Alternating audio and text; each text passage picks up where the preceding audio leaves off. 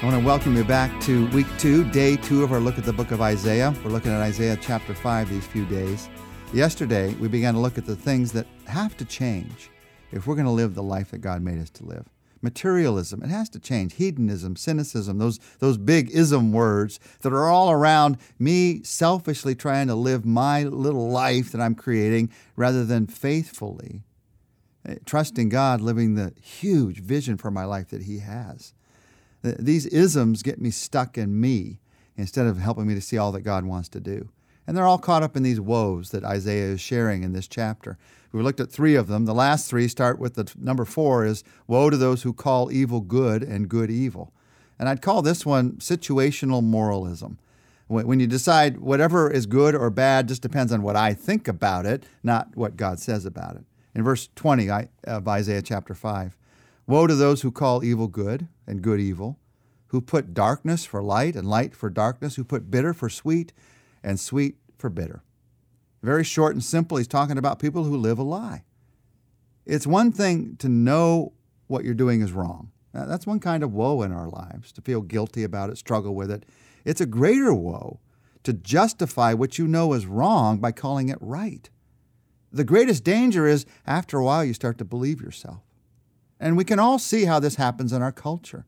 In fact, these words define any culture down through history without God. Those who live in darkness without faith in Christ, they can't help but put darkness for light. They don't have the light of Christ in their lives yet. And so that leads to hopelessness in any culture where people aren't dedicated, committing, giving their lives to Jesus Christ. And most cultures have a lot of people who have not yet become followers of Christ. So you see this in culture very, very easily. But the truth is, you can also see it in our lives. You have to start with each of these in our personal lives, not by looking at other people. So what's God's go in the face of this woe for our lives? Well, the go is personal repentance. It's easy to see the struggles that other people have. What about what's going on in our lives? When I call my selfishness serving God, the reason I'm doing it is because I want to get something out of it. And maybe it's just the affirmation that I need. Maybe it's something monetary that I'm going to get. I don't know what it is, but I know why I'm really doing it. But I call it serving God, like I just have a pure heart. All I'm doing is serving God. Or when I use my anger to accomplish what might be a good thing, but I hurt an awful lot of people in doing it. You see, we can call evil good and good evil sometimes as well. When I ignore my family in order to do God's work, so I'm hurting my kids, my wife, my husband in order to do God's work.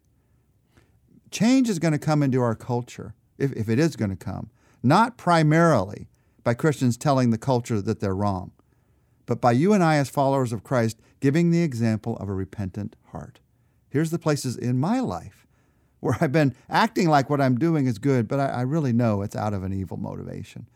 Where I'm using evil means to try to accomplish God's good in my life. I repent of that.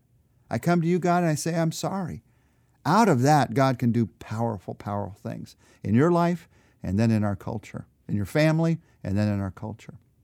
So that's the 4th woe. The 5th woe is woe to those who are wise in their own eyes. This is the woe of intellectualism. Verse 21, woe to those who are wise in their own eyes and clever in their own sight. When you decide that you're pretty wise, that you're awfully clever, look out. Pride goes before a fall. And who of us hasn't fallen? Who of us hasn't struggled with pride? The person who would say, I've never struggled with pride is probably the most prideful person you're ever going to meet. To go down this road of saying I'm wise in my own eyes, I'm clever in my own sight, without giving acknowledgement to God, that's having no gratitude for the brain that God gave you. It's the decision that you can do it on your own. When the truth is, we desperately need the wisdom of the Lord, because our pride cuts us off from God's power. When you trust in your wisdom alone, you cut yourself off from God's greater wisdom that you desperately need. So the go to this one is humility. The opposite of pride is humility. Paul tells us, as he talks about wisdom, that there's not many wise amongst us. That those who feel that they are wise, those who are wise in their own eyes, tend to not come to faith in Christ because they think they can make life work on their own. They don't see the need to depend on God. That's the great danger of this. And James tells us personally, if any of you lacks wisdom, ask God. He'll give you wisdom. But in order to ask God to give you wisdom, first of all, you have to know that you lack wisdom. If I think I have all the wisdom that I need, I'm never going to ask. And I'm cutting myself off from God's wisdom. If the wisdom you have in your life can't admit that you lack wisdom, then in the end, you're going to have no wisdom at all, because we need God's wisdom throughout our lives. So the answer to this is the humility just to admit there's many areas in my life, so many, where I don't have the wisdom to know what I should do or how I should act in that circumstance, but God will give me wisdom.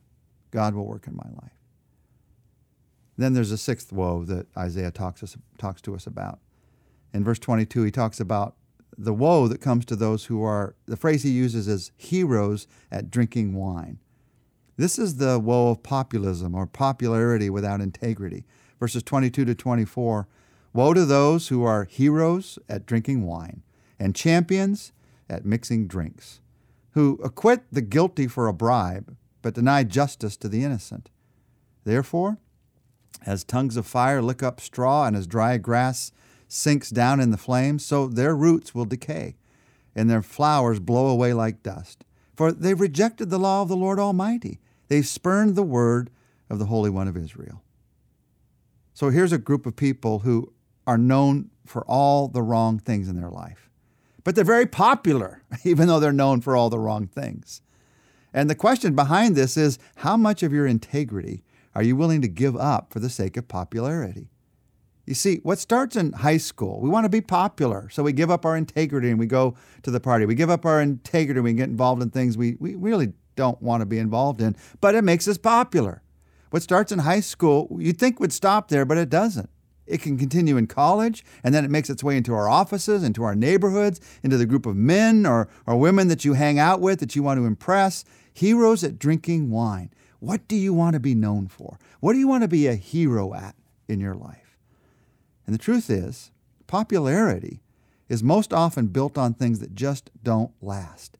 How we look, what we drink, the attacking kind of humor that we use with each other.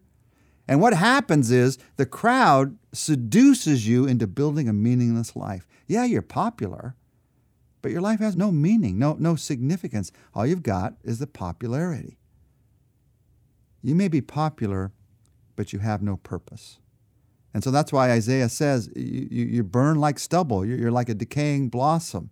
The purpose for which you were created is not being seen in your life. The answer to this one, God's go for this one, is purpose, God's purpose in our life. Instead of chasing the crowd, begging for crumbs of affirmation, you start to live in the abundance of God's purpose for your life. And when you do that, you may not, in fact, you won't be popular with everyone, but you will be fulfilled. You will be fulfilled.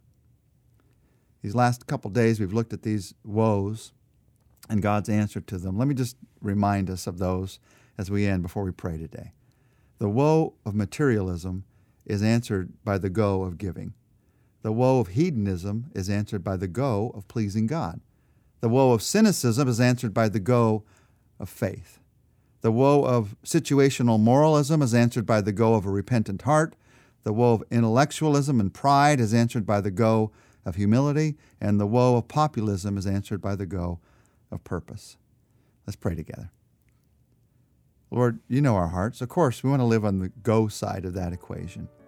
We want to live a life of purpose. We want to live a life of humility. We want to have a repentant heart before you, a heart of faith. We want to please you. We want to give to you and others. So, Lord, that's what we pray for, the strength to do. We need your strength. We need your wisdom. We admit we lack wisdom sometimes in even these simple things. And so we head the wrong direction. We get caught up in the wrong things.